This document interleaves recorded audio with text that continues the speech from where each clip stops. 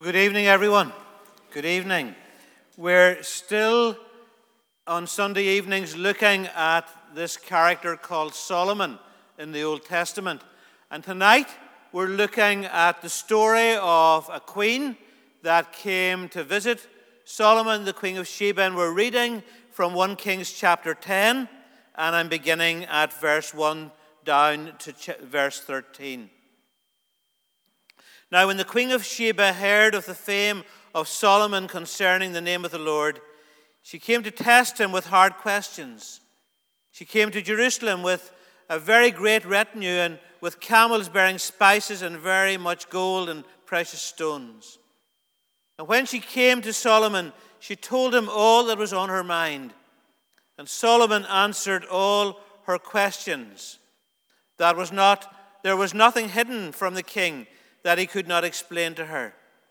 And when the Queen of Sheba had seen all the wisdom of Solomon, the house that he had built, the food for his table, the seating of his officials, and the attendance of his servants, their clothing, his cupbearers, and his burnt offerings that he offered at the house of the Lord, there was no more breath in her.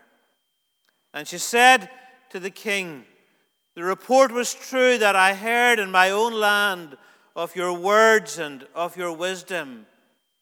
But I did not believe the reports until I came and my own eyes had seen it. And behold, the half had not been told me. Your wisdom and prosperity surpass the report that I heard. Happy are your men. Happy are your servants who continually stand before you and hear your wisdom.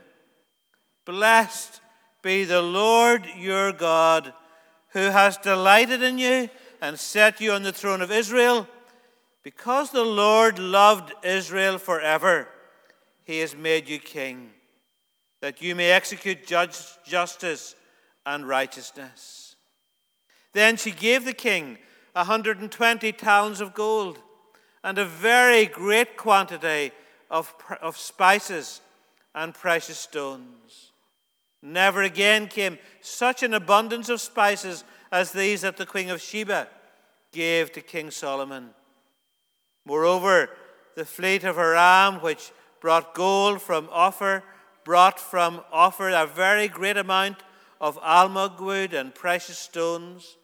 And the king made of the almug wood supports for the house of the Lord and for the king's house, also lyres and harps for the singers. No such almug wood has come or been seen to this day. And King Solomon gave to the Queen of Sheba all that she desired, whatever she asked, besides what was given her by the bounty of King Solomon. So she turned and went back to her own land with her servants. Good Lord, I pray again that, Lord God, your word would tonight be our rule, that your Holy Spirit tonight would be our teacher, and that the glory of the Lord Jesus would be what concerns us most. So pour out your Spirit upon all of us who are listening, and Lord, please upon me as I speak in Jesus' name. Amen. So we're into this incredible story of this queen who comes to visit a king, who comes to visit King Solomon. It wasn't unusual during the reign of Solomon to find that there were female monarchs in Arabia. There were a number of them, indeed, from long before Solomon. It wasn't unusual to find this. This queen of Sheba, finds her way actually into the New Testament as well as the Old Testament. We read, for example, in Matthew 12, "The queen of the south will rise up at the judgment with this generation and condemn it. For she came from the ends of the earth to hear the wisdom of Solomon. And behold, something greater than Solomon is here." She's a Gentile woman who recognizes the truth about God, who comes searching for truth, I believe, and who comes searching for God as well as for other things as well. We read in Luke chapter 11, the queen of the south will rise up at the judgment with the men of this generation and condemn them, for she came from the ends of the earth to hear the wisdom of Solomon. And behold, something greater than Solomon is here. So let's have a look at this lady this evening. We're going to look at this lady under 5 headings tonight from these verses. First of all, there's what the Queen of Sheba heard. Verse 1. Now, when the Queen of Sheba heard of the fame of Solomon concerning the name of the Lord, she came to test him with hard questions. So this queen, this woman, had heard about Solomon's fame. His fame had traveled to nations far from where he reigned, and she'd heard about his fame. But she'd also heard about Solomon's God. And she'd heard not just about his fame, but she'd heard about the name of the Lord Almighty. And she recognizes that somehow Solomon's fame and Solomon's God are linked. She recognizes something of that incredible truth. She recognizes, it seems to me, that the hand of God was on Solomon's life. That God was the one who had given to Solomon a wise heart and had given to Solomon a discerning heart. And that it was the Lord who also had been blessing Solomon in other ways as well as making him wise. We read back in 1 Kings 3 where Solomon had asked for wisdom, and God says this, behold, now I do according to your word. Behold, I give you a wise and a discerning mind, so that none like you has been before you, and none like you shall arise after you. I give you also what you have not asked, both riches and honor, so that no other king shall compare with you all your days. And if you walk in my ways, keeping my statutes and my commandments as your father David walked, then I will lengthen your days. Now, it would appear, and we've discovered this as we've dug into these first 12 chapters in the book of Kings during these past weeks, that actually Solomon didn't always walk as well with God or keep the commandments of God as he might have done. He didn't walk in as much obedience to God as perhaps he could have done. He wasn't as faithful to God to the very end of his days as he might have been. You will have often heard me say that it's really, really important that we finish our lives well. And that those of you who are young really ought to be allowing God to sow into your lives His Word, to so fill your lives with His Spirit, to so bring your lives under the authority of God's commandments, that you live and that I will live and that we'll all live our lives well to the very, very end. That we'll serve God to the end of our days. And that we would finish up loving God more at the end of our lives than we've even loved Him throughout our lives. That we'd end up serving Him to the very end of our days. Forgive me for mentioning this evening, I haven't done this for many years, and his wife is not here this evening. My mother-in-law's not here, but mentioning my father-in-law, Teddy Saunders.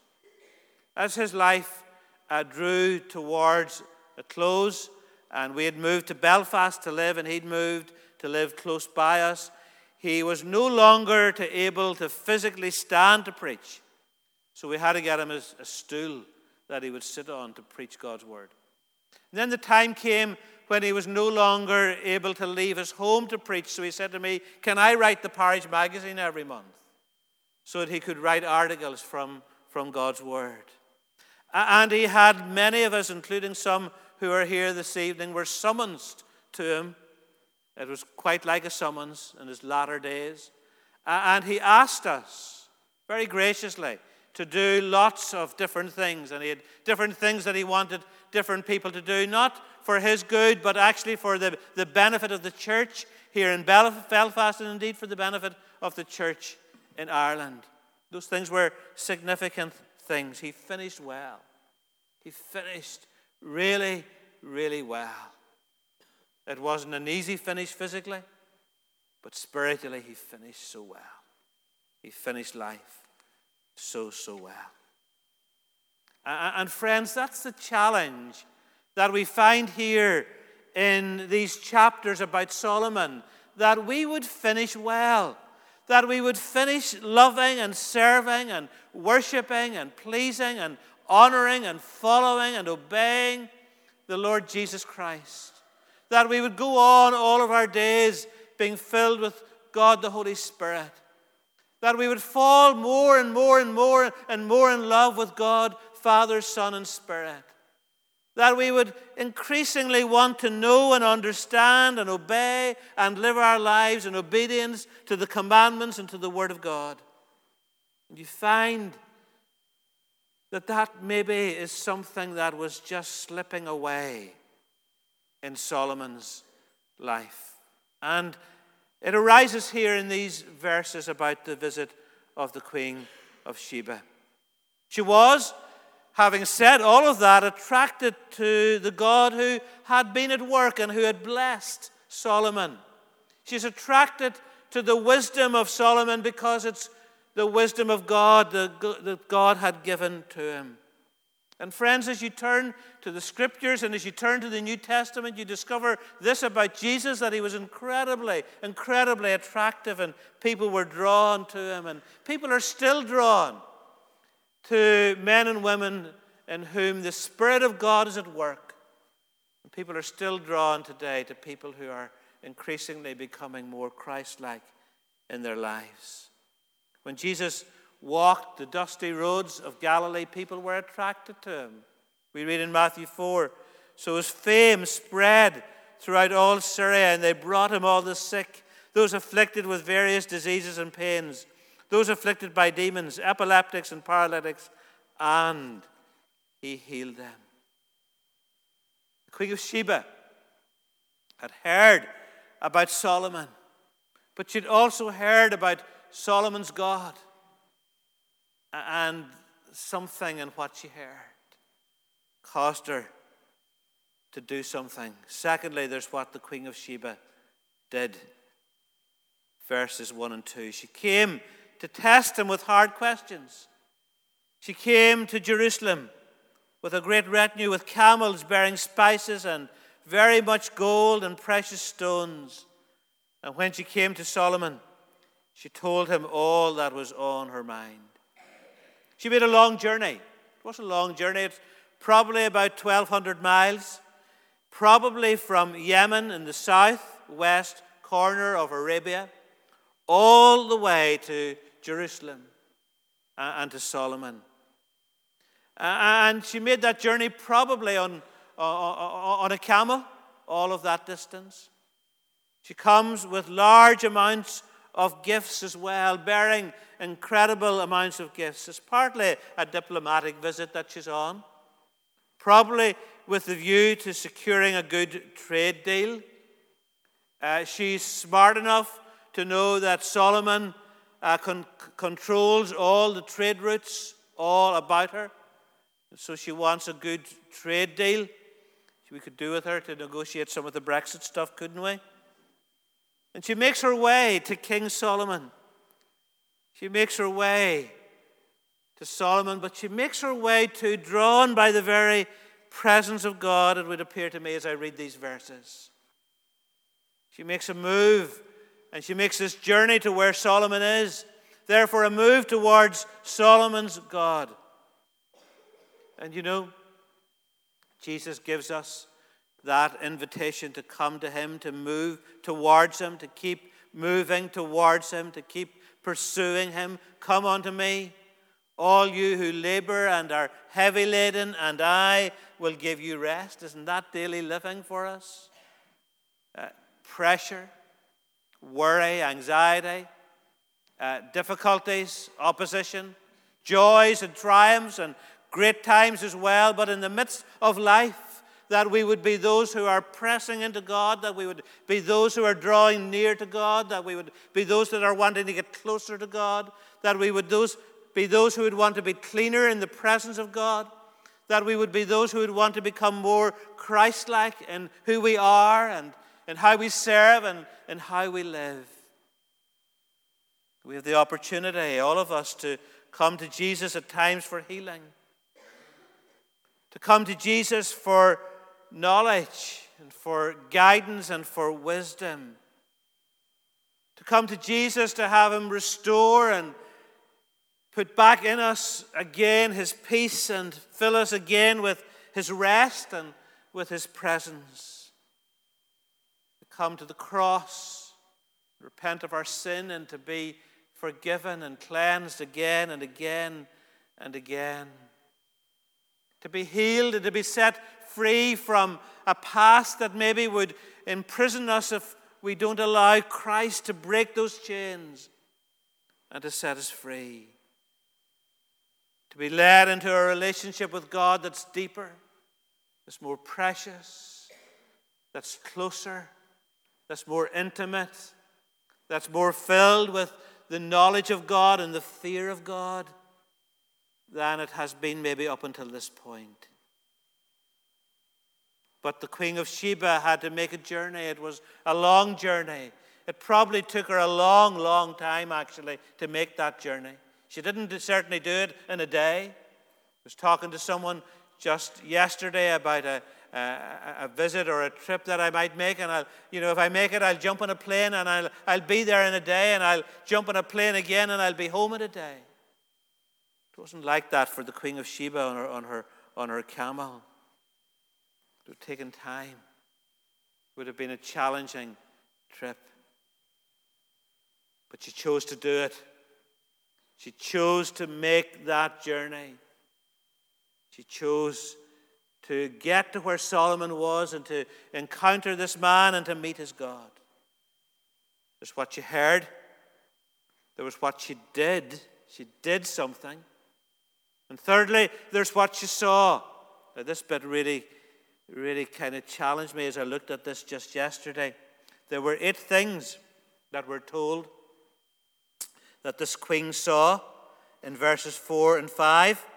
Depends on the version actually that you read as to whether it's 7 or 8, depending on how they're sort of grouped together. But I'll read them from this version. When the Queen of Sheba had seen all the wisdom of Solomon, the house that he had built, the food of his table, the seating of his officials, and the attendance of his servants, their clothing, his cupbearers, and his burnt offerings that he offered at the house of the Lord, there was no more breath in her. She was just overwhelmed, in other words.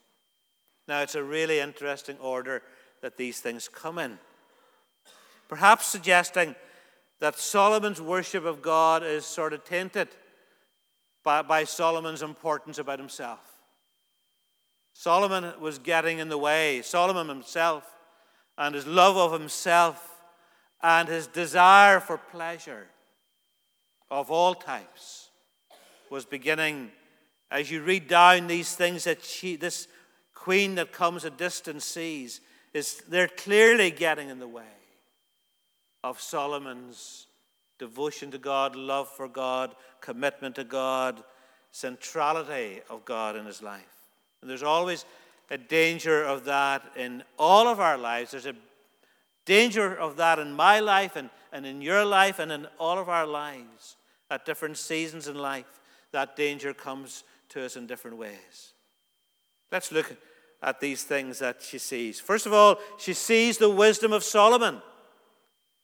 The very fact that it says she sees the wisdom of Solomon is disturbing, because Solomon didn't have any wisdom. The wisdom that Solomon had been given to him by God. It was God's wisdom that was in Solomon. It was God's wisdom that Solomon had, not Solomon's wisdom.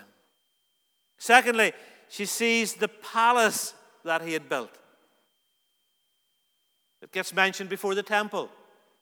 Mark pointed out to us a week or two ago that it was a lot bigger than the temple. It cost a lot more to build than the temple. There was a lot more wealth put into his own palace than he had put into the temple. And again, she sees the palace, but there's no mention here of the God that had provided all the resources with which he built this palace and all the skills with which the palace was built, because everything that we have comes from the Lord. We forget that. We forget that so quickly. We're so frail in that we forget that all that we have comes from him, and of his own we give him. Then we're told thirdly that she sees the food on his table. She notes that before noting anything of the sacrifices that might be offered in the temple. She sees the roast lamb on the table before the sacrificial lamb in the temple. She sees the fowl that's splendid, I'm sure, on his table before the doves that would have been offered as sacrificial worship in the temple. She sees the food on his table. There's something actually really sad about that. That little phrase actually is a really sad phrase. Next mentioned are his officials and how they're seated. The seating of the officials. Not the seating of the priests or the Levites or the singers in the temple, but the seating of Solomon's officials. Then next she sees the attending servants in their robes. It's all about Solomon. It really is all about Solomon here. Then she sees his cupbearers. And only then after that do we get a mention of the burnt offerings that he made at the temple of the Lord. And even there's not much by way of mention of the worship of his many wives, or the worship of his subjects or of his courtiers. There's not a lot, really. Matter of a few words, really, about anything to do with worship in the temple. Comes at the very end here of the things that she sees and gets a bit of a nod, really. I think that this account of what the Queen of Sheba sees reminds us of how important it is of what we focus our hearts and fix our eyes on. Of what we commit our time to, and our money to, and our lives to, and our energy to, and our thinking to.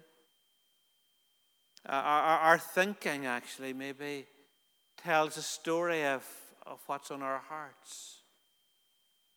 The things that we think about most maybe tell a story about where our hearts are in terms of our love and our devotion to Jesus and to God, Father, Son, and Holy Spirit. Paul wrote in 1 Corinthians 2, "Yet among the mature we do not impart wisdom, although it is not a wisdom of this age or of the rulers of this age who are doomed to pass away. But we impart a secret and hidden wisdom of God, which God decreed before the ages for our glory. None of the rulers of this age understand this, for if they had, they would not have crucified the Lord of glory. But as it is written, what no eye has seen, nor ear heard, nor the heart of man imagined, what God has prepared for those who love him." I wonder how much of our focus and of our desiring and of our praying and of our longing and of our seeking the wisdom of God, of our wanting to grow in fearing God and putting God central in our lives and loving God and allowing God just to transform us and change us from the inside out. I wonder how much of that lifts our eyes to heaven and lifts our hearts towards eternity and enables us to so live our lives for the benefit of others and for the glory of Jesus Christ, so that somehow we're fixed on heaven and on eternity and on investing in our own future and in the future of others in glory? Is it about knowing Christ and Him crucified? Is it about humbly trusting in God, Father, Son, and Holy Spirit? Is it about giving our lives more and more and more to Him? The way to knowledge, the way to loving God, the road to more knowledge is to love God more. To love God more, to know God more. Just as I was going over this afternoon and thinking about this, there was a whole load of words beginning with the letter P that just came flying into my head. I'll just throw them at you like sort of just like that there. Is that okay? I haven't time to preach on all of them. Prostrate, praying, pleading, plenteous and filling, perfect peace. The purposes of God are priority. Oh, that God would so grip my life and grip my heart and grip your heart and life that when people look at us, they would see priorities that really are not the world's priorities, but godly priorities. There's what the Queen of Sheba heard. There's what the Queen of Sheba did. There's what the Queen of Sheba saw. Fourthly, and there's only 2 more to go, and it won't be long. There's what the Queen of Sheba said. Verses 6 to 9. Verses 6 to 9, I'll just read them here. And she said to the king, "The report was true that I heard in my own land of your words and of your wisdom, but I did not believe the reports until I came and my own eyes had seen it. And behold, the half was not told me. Your wisdom and prosperity surpass the report that I heard. Happy are your men, happy are your servants who continually stand before you and hear your wisdom. Blessed be the Lord your God, who is delighted in you and set you on the throne of Israel, because the Lord loved Israel forever. He has made you king, that you may execute justice and righteousness." This woman's overwhelmed. Her words express that sense of awe at what she sees in Solomon and in his wealth and in his wisdom and in all that's connected to him, even though it's all in the upside down way to what it might have been. And her words lead to something really incredible. This Gentile woman from a foreign nation worships Solomon's God. And actually, it would look like her worship of God actually probably teaches Solomon a lesson about how he should be worshiping God. Behold, she says, "Blessed be the Lord your God," verse 9, "who has delighted in you." She's pointing out to Solomon what Solomon should have known and been so aware of. He has set you on the throne of Israel. Because the Lord loved Israel forever, He has made you king, that you may execute justice and righteousness. She knows more about God's favor on Solomon than Solomon knows about God's favor on himself. She offers to Solomon's God worship and acknowledges this incredible truth that the hand of God is upon the nation of Israel for the purposes of the redemption of the nations of the earth. She understands these incredible, deep spiritual truths that seem to be kind of gone adrift for Solomon himself. And I find it intriguing that this woman's impact on Solomon is that significant amounts of the gifts that she gives him, to give him credit, he uses this for the building and for the support of the temple and for the music and for the worship of the temple. It seems to me that actually her words impact him, maybe more than his actually in truth impact her. Clearly the Holy Spirit is at work in the worship that's going on here from this Queen of Sheba in her words and in her generosity, because she brings gifts. She comes bearing incredible gifts. And I'm just reminded of how, if we are really in a relationship with God, where we're digging into His Word, where we're spending time in His Word, where we're seeing something of who this Jesus is in all His beauty and in all His splendor, and we're in that place, we're allowing the Holy Spirit to fill our lives more and more and more, that Paul's words should actually become our words.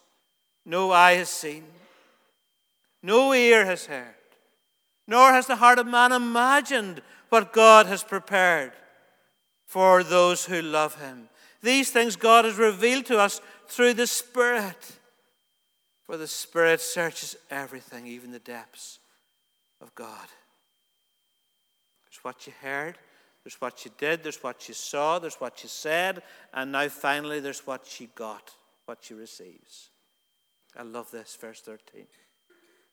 And we impart this in words not taught by human wisdom, but taught by the Spirit, interpreting spiritual truths to those who are spiritual. And then it says in verse 13, and King Solomon gave to the Queen of Sheba all that she desired, whatever she asked beside what was given her by the bounty of King Solomon. So she turned and went back to her own land with her servants. She received of the king's riches.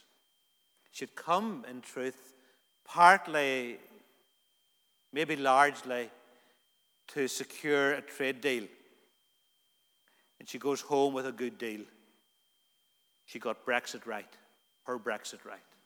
She goes home with a good deal. She goes home a happy woman. She secures her deal. That's what it seems to say here. King Solomon gave to the Queen of Sheba all that she desired. Mrs. May didn't get that. Whatever she asked, beside what was given her by the bounty of King Solomon. So she turned and went back to her own land with her servants. Incredible. The Lord blesses her in this way. She received of the king's riches. For us, there's wealth untold, and it's not earthly wealth. It's not earthly wealth. I am not preaching a prosperity gospel.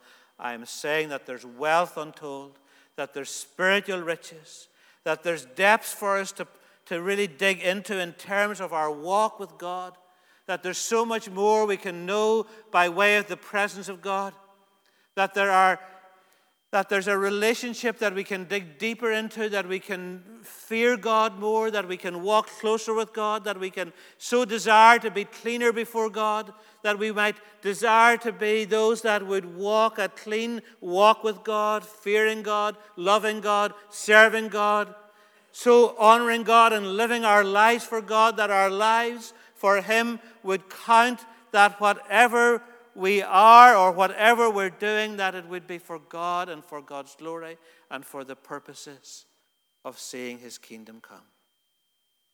Paul writes in Ephesians 3, to me, though I am the very least of the saints, this grace was given to preach to the Gentiles the unsearchable riches of Christ. It's incredible that this Gentile woman seems to experience something in her visit to Jerusalem of the grace of God. Something. For Paul, who brought the good news of Jesus Christ, and others who brought the good news of Jesus Christ to a Gentile world, it was tough, it was costly, it was painful. Most of them died martyrs' death. But here's the thing. All of them would say, it was worth it all. It was worth it all. Friends, let's get this. Let's choose to believe this.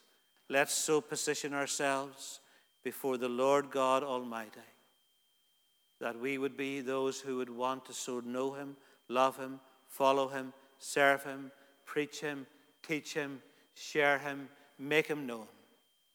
That no matter what the cost, it would be worth it all. Perhaps this woman deserved to be treated well by Solomon. Perhaps she didn't. Who knows? You and I deserve nothing from God. Nothing. Nothing. It's all of grace. It's all out of his mercy. We deserve nothing. We deserve nothing. Nothing. Nothing. But our privilege as the people of God is that Christ was presented to us. Some people somewhere led us to Christ, discipled us in Christ, shared Christ with us. And it's now our privilege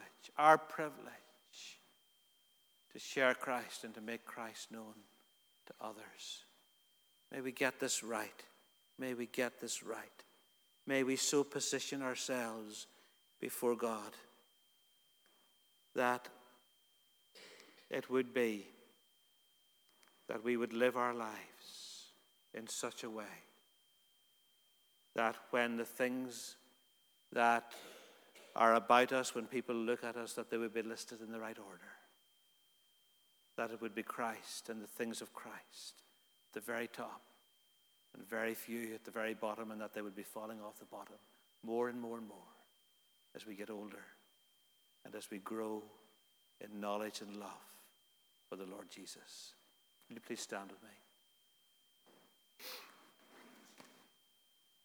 Lord, I simply want to ask tonight that every word that hasn't been in line with the heart of God, with the truth of who you are, Lord God, and in line with your word, Lord God, that anything like that would fall to the ground and die and we wouldn't even remember it. But Lord, that everything else would please take root in us. Please, Lord, root your word in us. Please root your truth in us more and more and more and more.